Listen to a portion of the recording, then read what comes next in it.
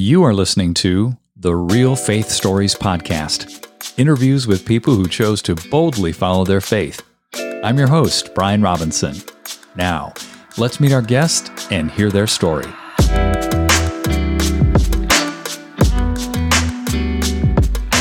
Jamie, welcome to Real Faith Stories. Very excited to hear your story today. Yeah, thank you for having me. You had an incredibly harrowing experience where you were arrested and put on trial in an Islamic country, facing a 10-year prison sentence, and then God miraculously intervened during the trial. Before we go there, please share about yourself and what led up to this situation. Yeah, I was a police officer, so graduated from university, went into the police department, which was my dream since I was in 8th grade. And so at 23, graduated, went to the police academy, came out, went to work in the police department. And in my time in the police department, I was a believer, met Jesus through the witness of a nurse when I was in the hospital for surgery in high school. And so I was a believer. Because of that experience with that nurse, I realized that God was pursuing me. I didn't understand that. I didn't realize. I thought God was pretty disappointed in pretty much everybody. And so I had no idea that he would pursue me even when I wasn't asking. So I was very motivated by that, and it changed the way I thought about being a police officer, this particular nurse. And one of the first really sincere prayers I ever prayed was, as I went into the police department, was, Lord, can you make me a police officer like that nurse is a nurse? And what I meant by that was she was in the vocation of being a nurse, but who she was in her true identity was a healer. And even at 17, I was so mean to her and bitter.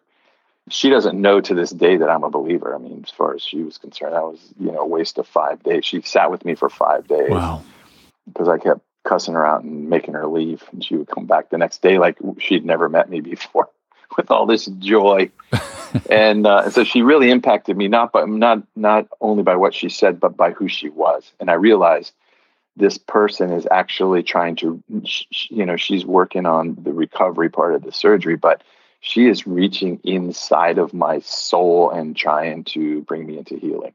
And so I just thought, wow, if I could be a police officer that didn't get my identity from the vocation, but brought my Christ identity to everyone I interacted with, that would be a different level of being involved in law enforcement. Yeah. So I had a model, I'm very big on this. I had a model in my mind of what that would look like because I had seen a model of it, her. Mm-hmm. So going into the police department, my first midnight shift out of the academy, I said, Lord, make me a police officer like she was a nurse. Teach me how to bring my true self into this vocation and let me be a blessing to everyone I come in contact with and think of new ways to do this job that haven't been thought of before. And so the challenge with that was two things. One, in the department I was in, you're not allowed to ever talk about religion, period, never. And they will terminate you immediately. There's not even a review board on it. If you get complained on for talking about religion, you're terminated. So that was one challenge. And the other was, there was nowhere to go to find out how to do it in new ways. Like there wasn't any book to read on, well, how do you show your faith in the police department when you're not allowed to do it? And then also a little later in my career, I realized wow, we get into these investigations or these situations and our training doesn't go here. Mm-hmm.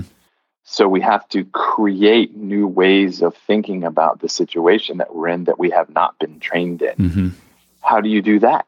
Is God an expert in law enforcement? Is God just religious?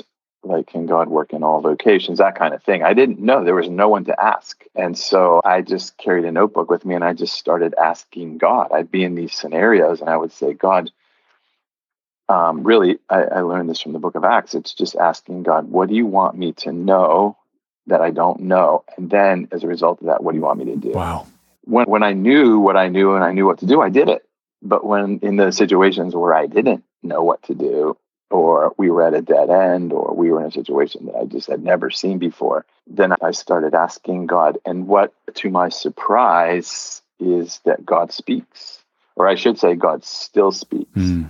And so the two things I learned very early on was God still speaks and his word still cuts. Like those are things we don't believe anymore, I don't think. So I just started practicing that in small situations. And then as with the Lord, the more you pursue him, the further he'll take you. Yeah.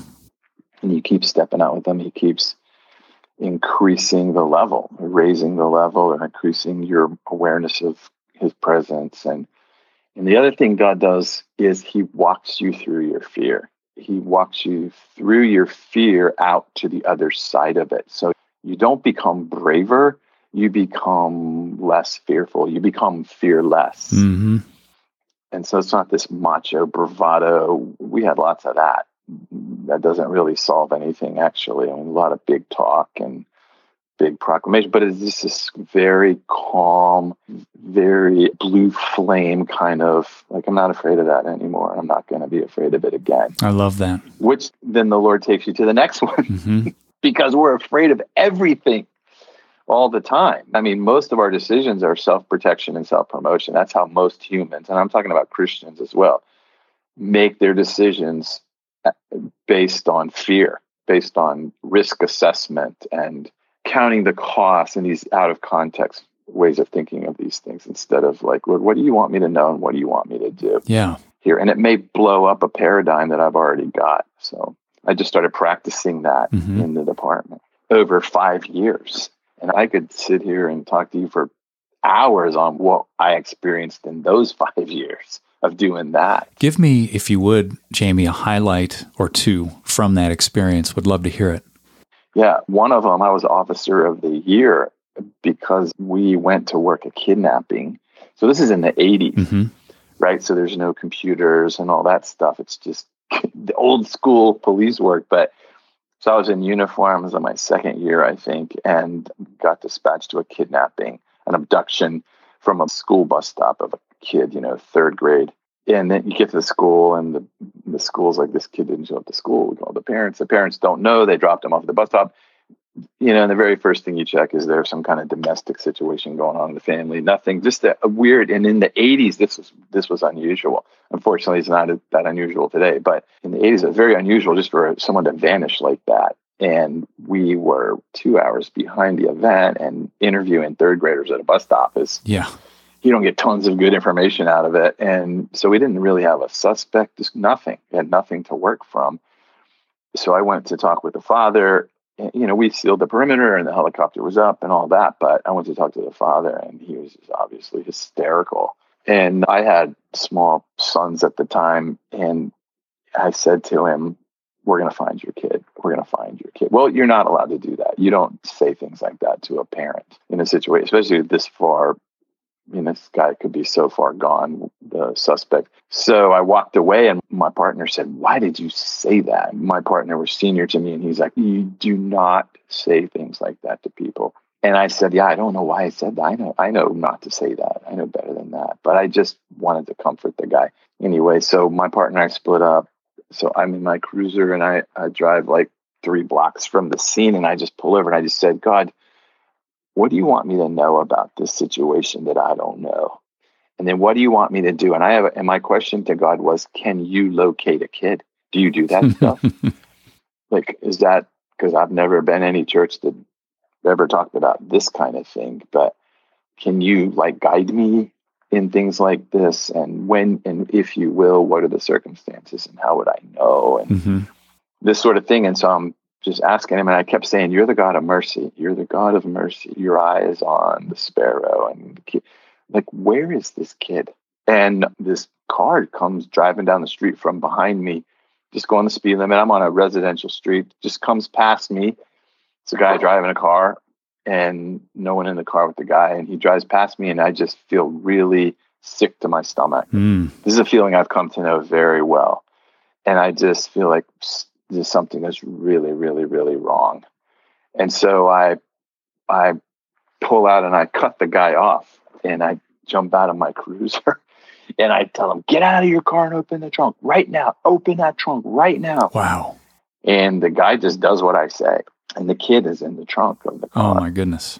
And he's okay. And so I was astounded. The driver was astounded. The kid was astounded. And I arrest the guy and I call the detectives. Detectives come to the scene that are working the case. And they pull me aside and they say, how did you know to stop that car? What's your probable cause for stopping that car? What are you going to say in court for why you pulled that car over? And I said, well, I was praying about this. And they're like, nope, that's not going to fly. That's not going to work in a court.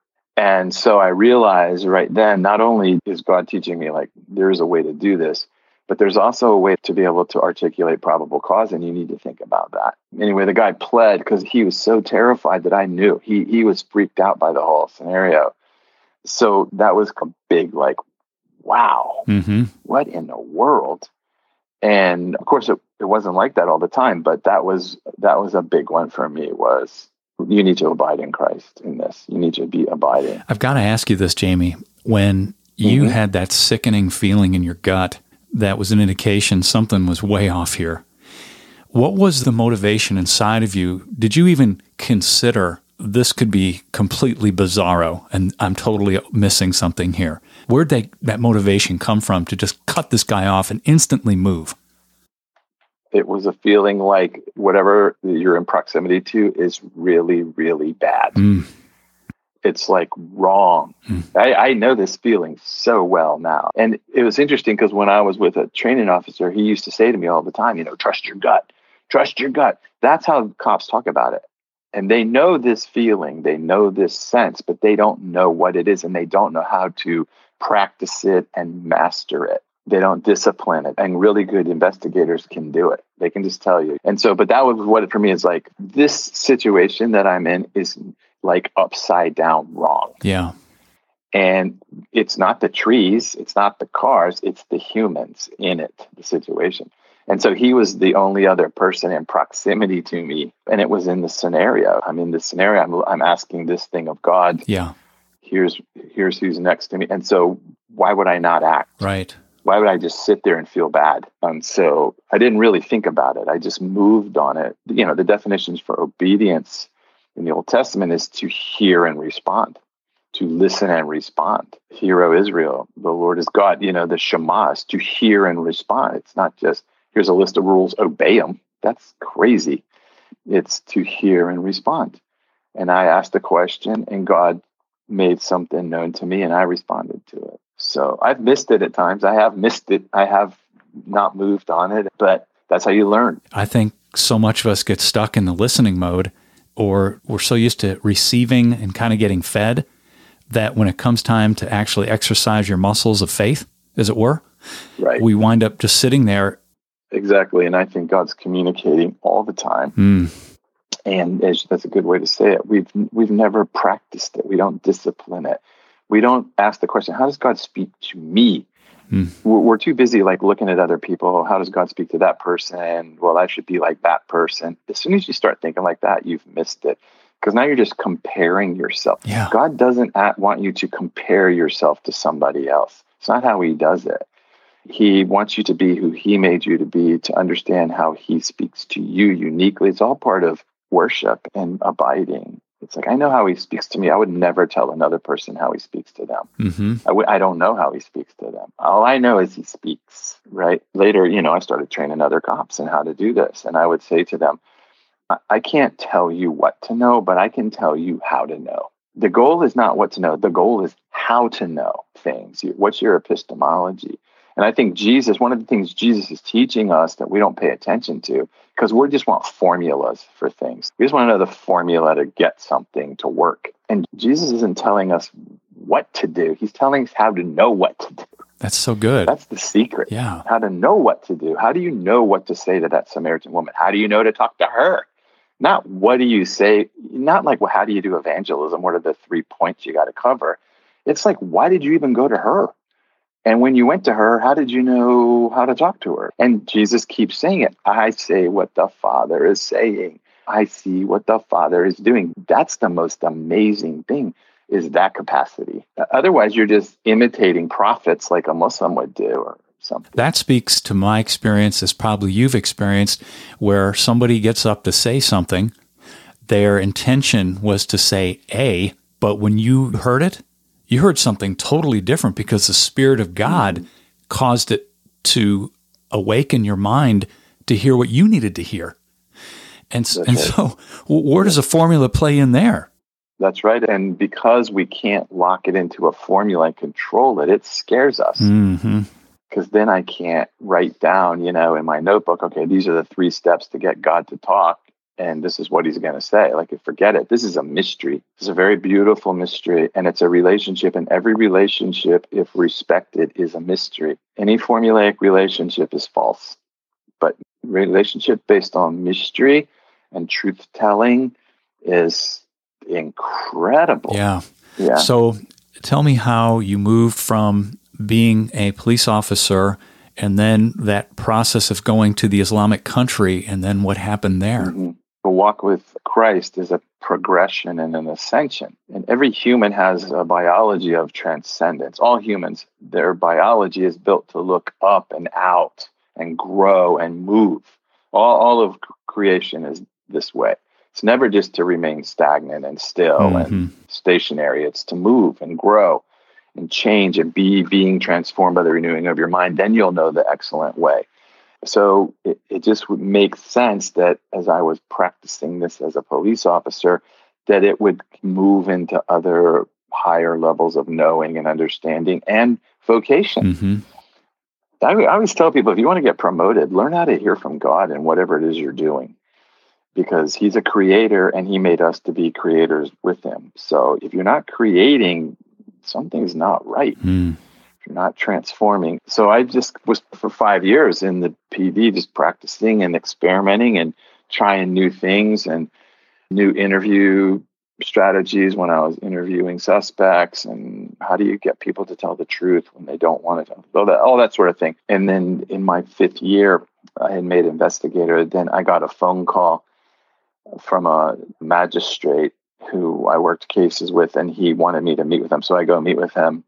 And he introduces me to this guy that wants to meet me. And the guy that wants to meet me is an operations guy from an agency in the U.S. government. And we're meeting in this restaurant at night. And it's just very like, we need to meet right now, tonight. So I go meet with him. And the guy has all my casework for 5 years in a folder. And he says, how do you do what you're doing?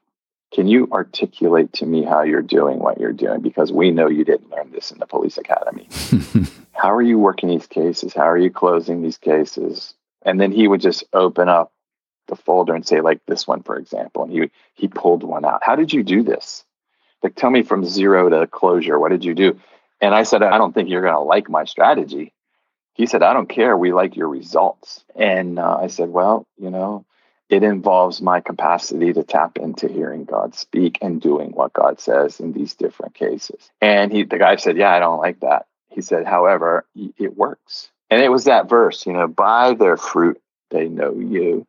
We can spend all day long explaining to the world why we believe what we believe and all that. It's just do it. Do it and let the world see. Like, that nurse never explained anything to me. She just did it. She just was it. Her being informed her doing, and it impacted me. And so he said, what you're doing works. And then he said, could you do this, what you're doing, in a Muslim context overseas? This is 1988, 89, that time frame. So the Muslim world had come on the scene in the 79, really broke out as like something to be reckoned with in the world. And 10 years into it, foreign government agencies are like, we better think about how to do this. And he said, can you do this in a Muslim context? I said to him, are Muslims different than other humans? Like, what I'm doing works with humans. And my challenge to him was, see, just because you think Muslims are different than you, that's already your mistake. Already your strategy is going to fail, and it is failing. I said, they're humans, and if they're humans, yes. So he said, I want to paint you a scenario that we're working right now, and it failed. Our solution has failed and resulted in the loss of an agent. And tell us what you would do. So he tells me the scenario, and I just do what I always do while he's telling it to me. I'm just like, I have the mind of Christ. I have the spirit of the living God inside of me. And so I'm listening inside of the Trinity to the situation. It's not just me. And I'm using all my experience in the PD, everything I've learned, everything God has taught me, listening to the new scenario. And he tells it to me, and I said, yeah, I'll tell you what I would do. First of all, I would do this completely different than what you're doing. I would do it this way, blah, blah. And I explained to him what I would do, and he goes, you're hired. We're offering you a job right now. He offered a salary package, the whole thing right there on the spot. That's how desperate the world is for new ways of thinking about things, instead of just conforming to patterns of the world over and over again. And so that was the beginning of me thinking overseas. And I came home and talked with my wife about it. And one of the first things I said to the guy is, I told him, yeah, I'll absolutely be involved in this. I know this is not just you. I think this is God inviting me into this next level of who I am and my identity on a bigger scale with higher risk. That seems exactly what the Lord would do. But I can tell you right now, I'm not going to sign a contract to work with you guys, because that contract alone will destroy anything that would work. This cannot be attached to foreign policy. This has to be, but I will take the challenge. So he said to me, this was later as we met. I went through their whole process and everything. I had to for them to give me the clearance to take on the project. Yeah. But I wouldn't agree to a contractual relationship with them, because I said, I can't serve two masters in this. And he couldn't believe it. He said, you're going to do what we're asking, but you're not going to take any compensation from us at all. And I said, that's exactly right. That's one of the things that's wrong with your strategy. And he's like, all right, okay. He goes, I don't think it's smart, but okay. So then we put in the process our strategy. It took 3 years to build the strategy. I had to go to grad school. I had to study under a certain professor to make it all work. And then I got the government of the target country to hire me. I got the bad guys to hire me and put me in the place where we wanted to be. Incredible. And I learned that strategy from Moses. Moses was trained by the enemy to build a nation, and he was financed by the enemy. He didn't have to raise funding from Christian groups. He was raised by Pharaoh and trained by Pharaoh and financed by Pharaoh to leave. And I'm like, why aren't we doing that strategy? Like, what happened to that strategy? So that's what we tried. I'm saying we, because I built a team and went to grad school. I needed a degree in a certain area. And then I went to the government of that country after I graduated and said, I want to do a research project. I want to do it here in this place. And that place is exactly where we want it to be. And the Muslims put me there.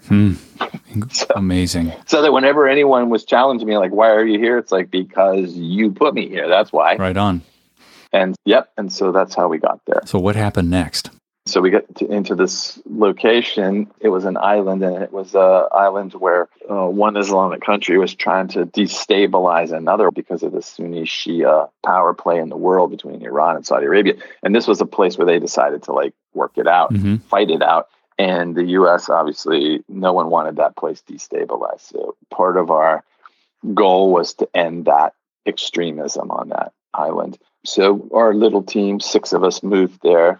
And we were hired by the government to teach in the university there. They had a government university on this island, and they had a radical student organization inside that university. And that's how a lot of extreme movements start, with young people. So I've said if we could get inside that university, we could get inside that group, we could bring the kingdom and take away the hostility and the fear that produces extremist movements. So that was our whole strategy. Yeah. Replace it with truth. And so we went in there. And so our understanding of Islam back then, this was 1990 when we went in there. So we trained as best we could in all the current, how do you talk to Muslims as a follower of Jesus? And pretty much the strategy was apologetics and polemics in those days. You discredit the Quran, you discredit Prophet Muhammad, and then you present the Bible as the authority and Christianity is the right way. So that was the strategy of the time. And I didn't know another way to think about it. I mean, I didn't have any paradigm other than that one. And so got into the university, and pretty much we're going to tell you why the Quran is not true. We called it attack and extract. That was the strategy. Attack whatever the other religion is, and then extract them from that religion into yours, convert them into yours. And it just made perfect sense. There was no other model for it anywhere that I knew of. And that's how you trained in this kind of stuff. And so we started working it. And it was funny because I taught grad school and I was teaching discourse analysis and phonetics and all that stuff. And I loved the students. Oh my gosh, I loved them. Even the radical guys, and they were mean. They did not want us there. But it was just like being a cop at a higher level. That's all it was. Wasn't any different. But I treated it different. It was really interesting. I lost my capacity just to listen to God and let him tell me what to do. Because now I had a kind of a academic framework in my mind of apologetics and polemics. And as I look back on it, is I left my heart and went into my head. Wow. And I don't hear God in my intellect. I hear him in my heart, right? And I started to become adversarial with them, even though I loved them. And it started to produce conflict. And it was frustrating to me and my wife and the other people that I worked with. It was like, why is there conflict now? We didn't have this when I was a cop and all that. And one day I had a student challenge me on thesis writing and could the Quran be a sole source for a thesis? And I said, no, it can't. It's not that authoritative, which is the right answer, but it was the wrong way to say it. So once I said the Quran's not authoritative, that was it. I broke the law. I broke the law of the country when I said that. And it was a sloppy thing to say, and I shouldn't have said it that way. But that was it. The extremist guys were in every class I taught, writing down everything I said, waiting. Every day they were interrupting me in the class and trying to get me to insult Islam because they knew that I was hired by the Islamic government. You were totally targeted now. Oh, yeah. Every day. It was intense. It was very intense. And you're on an island, and you can't get off it. And they threatened us. And one of the guys on our team, they broke into his house and stabbed him multiple times. And the other guy on our team, his wife basically just slowly had a nervous breakdown and her health just fell apart and they had to leave. And so it was just me and my wife in the end. But there's constant pressure and people walking on our roof at night and there's nowhere to go. There's nowhere to hide. No gated community to go to. So anyway, I made that statement and then I was just notified by the government. You're now charged with insulting Islam and the Quran. It's a 10-year prison sentence. You're not allowed to defend yourself in an Islamic court because you're not a Muslim. And so here's the trial date. We'll see you then. They didn't have to arrest me. There was nowhere to go. What did you think, Jamie, when you heard that? What went through your heart and mind? Well, first of all, I was mad at myself because I was sloppy. I was lazy in what I said. So I was mad at myself. Second was we knew it just wasn't going well. We knew it. We knew something wasn't right, but we couldn't figure out what was wrong because we always had this sense of like doom, which we hadn't ever had before. It was like something, it was like the feeling I had in my stomach. I had it all the time, but I thought it was just Islam or something like that. I didn't know it was us. We were the problem. Wow. I couldn't figure that part out. Had to be the bad guys. And so that was really troubled by that. But the only part about the prison thing, I felt like I could handle going to prison for 10 years. What I was worried about is my wife, who happens to be Jewish, alone with our 3 young sons on that island for 10 years, as a Jewish woman. That's the part I felt like, wow, if I'm not there to protect them, I don't know what's going to happen. I don't even want to think about what's going to happen to them. So that was the scary part to me, was them left unprotected. Sounds like there wasn't even a formal trial, was there? Yeah, there was. Yeah. That's what they just gave me the date and they said, show up and this is the day of the trial. Oh, yeah. And be there on this day. And then we just had to wait, which is the hard part because you just lay in bed at night thinking, this is the way the enemy works is then you start threat forecasting. Yeah. Right. And then you start putting yourself in hypothetical, horrible situations that God's not asking you to think about. But the enemy's inviting you to think about it. And Isaiah says, he is kept in perfect peace whose mind and imagination is fixed on me because he trusts in me. But if you fix that imagination on self-protection and self-promotion, it produces anxiety because then it's all on me to figure out how to do it. Yeah. So it's hard to live in the present in that scenario because you're predicting what's going to happen once you get no doubt. Yeah. So did you actually get put in jail, Jamie? What happened? No. So I had to go to the trial. And at the trial, I just knew when I left to go to the trial, I basically said goodbye to my family because I'm going to the trial. I'm going to the hearing. Oh my goodness. And they're going to find me guilty and I'm going to prison. Like there's no other way out of it. There's no defense. I'm not allowed to speak. No Muslim is going to put their life on the line for me because all I was doing was attacking Islam pretty much every day. So why would a Muslim come stand for me? Right. when I'm basically telling them that their book and their prophet is a lie. Yeah. Right? See, all these things are coming to my mind. Like, why am I saying that? Why is that? Does Jesus go around deconstructing other people's religions by insulting them? It's like, that isn't what he was doing. I've never done that in my career. Why am I doing it now with Muslims? Why am I attacking what they hold sacred to prove them wrong? It's insulting. So anyway, that was all in my mind going into the hearing. So I go into the hearing, and in the hearing is the head of the university. It's all Islamic, the 3 Islamic clerics that are overseeing the Sharia law, and then the dean that charged me. So they're in the room, and then there was a vacant seat, and that vacant seat was supposed to be the head of the Islamic Association of the whole country. He definitely wanted us out of there. He was the most powerful Muslim in the country. He wasn't there for some reason. I figured it's because they're going to put an American in prison. That's why, and he didn't want to be associated with that. So I had called the embassy and said, look, I'm pretty sure I'm going to prison for 10 years on this. And, just to let you guys know what's going on. And they said, we don't know you. So good luck. We can't recognize that you're there. So you're on your own. So I go into the trial and I'm sitting there. And really, the overwhelming feeling in me was, God, I feel like I made the mistake here. I don't feel like this is the bad guys getting me. I think this is me. I think I didn't ask you, what do you want me to know? What do you want me to do? I think I just took this on my own. I figured I could do it. And I wasn't asking for wisdom. I just came here to convert people out of what they believe into what I believe. And I felt bad about that. And so I was mostly sad while I was sitting there. And so they read the charges, and the charges were no one lied. They said exactly what and then they could say, and he said this, and he said this, and he said this, and they're all exactly what I said. I broke their law. And again, I was mad at myself. I was like, if these people were in our country breaking our law, we'd arrest them too. Sure. It's not, I don't have any special privilege just because I'm a Christian. I can come break your laws. I think Christians forget this. It's disrespectful. It's dishonoring. So they weren't drumming up false charges and accusations. It was like, this is what he said, and you can't say this. And I was thinking Paul, the Apostle Paul, like, I would say, I didn't break any of your laws. That's what he would claim. And the magistrate, when the Ephesians wanted to have him killed, the magistrate said, this man is in no way blaspheming our goddess. That's what the magistrate says about Paul. He's not here blaspheming our gods. And yet many are believing in Jesus. I'm like, that's not what I'm doing. I'm in here insulting their God, their view of God, whatever. Yeah.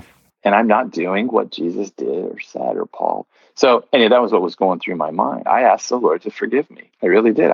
For some reason, I've left listening to you and just gone on this formulaic, evangelistic thing. And I'm back in my heart right now. You repented before the Lord right there in your heart? Right sitting in the chair in front of the cleric. And I'm coming back to listening to you in my heart right there. Right.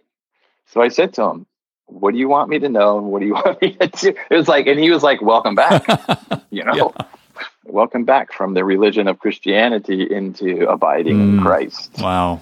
So then the lead cleric, he goes, does anyone want to speak on his behalf? That was the question he asked. Well, there's almost nobody else in the room. And then the door opens behind me, and this person comes walking in, and he walks past me to the front of the hearing room. And it's a national, I know, because he's wearing the uniform of a university professor. He comes walking in, and he says, the whole proceedings in the local language, but he says in English, I would like to say something briefly, and then I'll continue. So I know he's a Muslim because he was allowed to speak. He switched to English to show his education level. So he's showing his authority, his power. And he said, you all know who I am. And they all did. So he was well known. Whoever this person was a well-known Muslim university official. But he wasn't from this island, because I would have known who he was, and he wasn't. So I don't know who he is. And he says, I would like to say something brief, and then I'll let the proceeding go on. And he tells this story. He launches into this story about being a PhD student at Arizona State University. And he says to the court, he said, I was a student. I got sent there on a scholarship from our country with my wife, and we went there. And he's a professor of pure linguistics doing a linguistic PhD. And he said, it's an honor from our country to be sent. But he said, but if you fail, you all know what happens. If you fail, you return to this country and you will never work again. And he said, when I got there, I realized very quickly that I was not going to pass the PhD program. It was too hard and the English was too difficult. So here's a high-ranking Muslim who's admitting failure. You don't do this in this culture. Sure. He's way too truth-telling. So something is different about him. And then he says, so me and my wife sat on the bed in our little student housing apartment and wept. He said, then there was a knock at the door. I opened the door, and these two other grad students, Americans, are at the door. They said, we're in the same program as you. This is a really difficult program, even for us, but we are here to help you get through it. And our wives will help your wife adjust, and we are committed to serving you as you get through this program. And they do. And the Muslim guy tells the court, these two men were never too tired, never too busy to help me and sacrifice on my behalf. And as a result of that, I finished higher in the program than both of them. They lifted me above themselves in the program. He said, now, here's the thing about these two guys. After I knew them for a certain amount of time, they invited me to a meeting on a Wednesday night. And I went to the meeting with them. And the meeting was a Bible study. And I went to that Bible study with those guys every Wednesday night for 3 years. He said, now I want to know, does anyone in this courtroom think I'm not a good Muslim because I went to a Bible study for 3 years with these friends? Does anyone think I'm a bad Muslim for doing that? No, everyone says, no, you're a great Muslim. You're a good Muslim. He said, now, really, honestly, those Christians, I could be perceived as their enemy in their mind. A Muslim is the enemy of Christians. He said, I heard this in America all the time when I was there. Muslims are the enemies of Christians. He said, so let's say I'm their enemy. They came and laid down their lives for their enemy then. He said, they sacrificed everything for their enemy. And they did it because Jesus asked them to. That's what he said. Jesus asked them to do it, so they did it. He said, and that's amazing. He said, now we know that Islam is greater than that. We know it's greater than Christianity. He said, so we now have a Christian among us who's come here because he thinks God sent him here to serve us. And he's made some mistakes. He said, but when they served me while I was in their country and we're the greater faith, what are we going to do now that we have a Christian with us? Put him in prison? He goes, I think that's wrong. And that's all I have to say about it. And he turned around and walked out. And as soon as he was gone, the head cleric said, I think we need to drop these charges right now. And they did. They dropped them. Unreal. And the dean that charged me was actually terminated. They said, you're free to go. Your position in the university is secure. You're a good professor. We like what you're doing with the students, blah, blah, blah. And they let me go. And so I go outside and the guy's standing out there leaning against a tree, smoking a cigarette. And I said, who are you? Yeah. And he said, do you see that empty seat up in the front of the room? And I said, yeah, where the head of the Islamic Association sits. He said, yeah, that guy was killed in a car accident yesterday. I'm the new one for the country. Whoa. I'm the new Islamic scholars leader for the country. Today is my first day. And he said, I saw this incident in a report in the office and I flew here. He flew across the country as far as LA to New York. He flew to walk in and he said, I wanted to pay back those two guys at Arizona State University for what they did for me. And he said, listen, he goes, let me tell you something though. He said, I'm not doing this for you. Because when you open your mouth and talk to these students, you are insulting them and you're hurting their feelings. And he said, and I know what you're trying to say. You better find another way to say it. That is the words of the Lord right to me. Yeah. He's like, your job is not to go around the world and insult people and try and use shame and guilt to get people to convert from one religious system to another. You love those people and you self-empty for them and you sacrifice for them and you love them unconditionally. That's what Jesus does for people. I've never forgotten that lesson.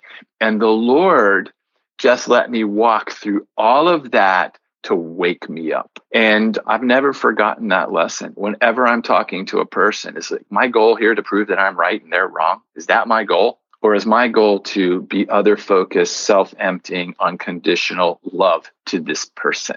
Because that's what transforms people. That's what that nurse did to me. So, yeah, and that was at the very beginning of our 27 years in the Muslim world. That was at the Lord's like, let's get this lesson out of the way.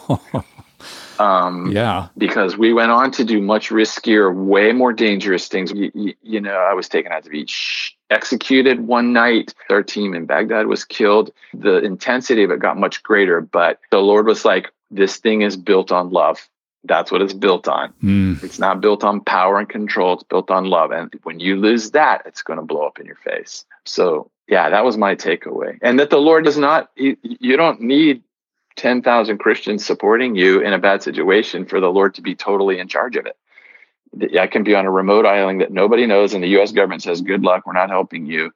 That doesn't matter to God one bit. None of that matters. He's right there. He's always with us. So yeah, those super valuable lessons at the beginning of that career, understanding those lessons. Well, Jamie, I would love to invite you back on another episode to dive into some more of those stories. It's so powerful. Thank you so much for what you've shared. Before we turned on the record button today, I asked you to pray with me over our conversation. And I'd love for you to finish up here by praying for our listeners, if you would, please. Yes. Yeah, I would love to. We just remember the words of Paul in Romans. What can separate us from the love of God that's in Christ Jesus? Nothing, not death, not life. No created thing can separate us from the love of God that's in Christ Jesus. And so, Lord, we thank you. We thank you that no matter where we are in the world, that you're not stronger in some places than others.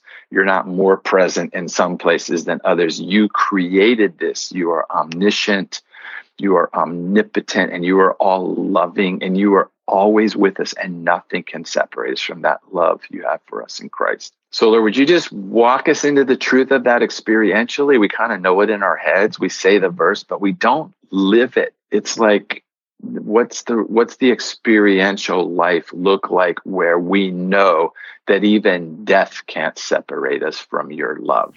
How alive and free would that life look like? And what would we look like if we really believed that? What would we be doing if we didn't make decisions based on how much money we have and what people think about us and what our job is and comparing ourselves to famous Christians and all? What if it was just alive and free in the identity that you gave me, unafraid? This is the life that you're inviting us into.